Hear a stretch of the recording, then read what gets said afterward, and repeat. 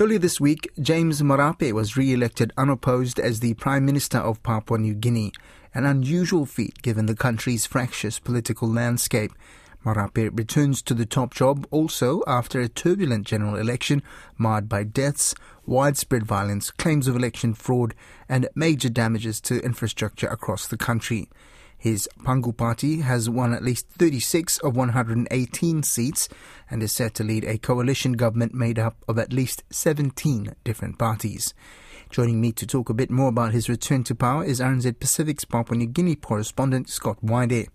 Thank you, Thomas, for sitting down with him for a lot more, Scott. Tell us how things went down in Parliament earlier this week with the election of the Prime Minister.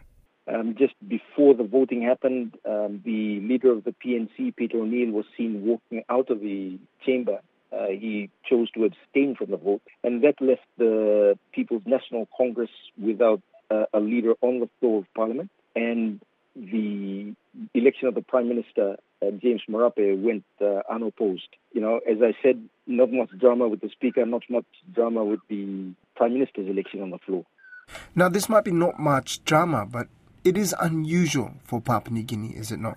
Yes, it is. It is highly unusual, and I guess not much drama on the floor of Parliament, but there was, I believe, a lot of things that were said and done behind the scenes, which many people are not privy to at this stage. Eventually, it will come out, but I think the strategies that were implemented rendered one side unwilling to put up a candidate, or everybody agreed to the terms of something. And that was what happened, what played out on the floor of Parliament. Yes, because you were saying not only did Peter O'Neill walk out, but the members of his party then voted for James Marape.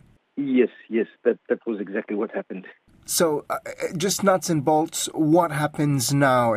He is the Prime Minister now, and he's appointed a caretaker cabinet. And a lot of people are complaining about, why there's a caretaker cabinet. But that's the normal process. That's the normal process for a caretaker cabinet to be appointed. And the reason for that is very practical. You have to, the Prime Minister of the day has to manage the ethnicities, the party politics behind the scenes, and that's not talked about in front. But the distribution of the ministries is crucial to ensuring that his government survives for a 5-year term, or at least for the first 3 years until the vote of no confidence period, which the Constitution allows for. Now, did any, we talking a bit about the 2 women MPs that were elected, that's a huge, I guess, improvement to past elections in Papua New Guinea.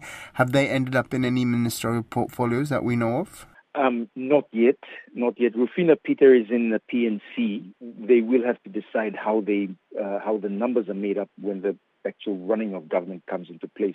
But she was the first one that was declared unseating Robert Agorobe, and it was a huge, reason to celebrate for many people in Papua New Guinea seeing the first one. And we thought that would be the only one, and many people were happy, but at the same time disappointed that there was only one. And then, just as Parliament was voting in the Prime Minister, Kessie Sawang was declared for the Raicoast Open seat. Now, the Raicoast Open seat is a difficult electorate. It's a rural electorate, and it's never, women who run in the Raicoast Open seat have never really been successful.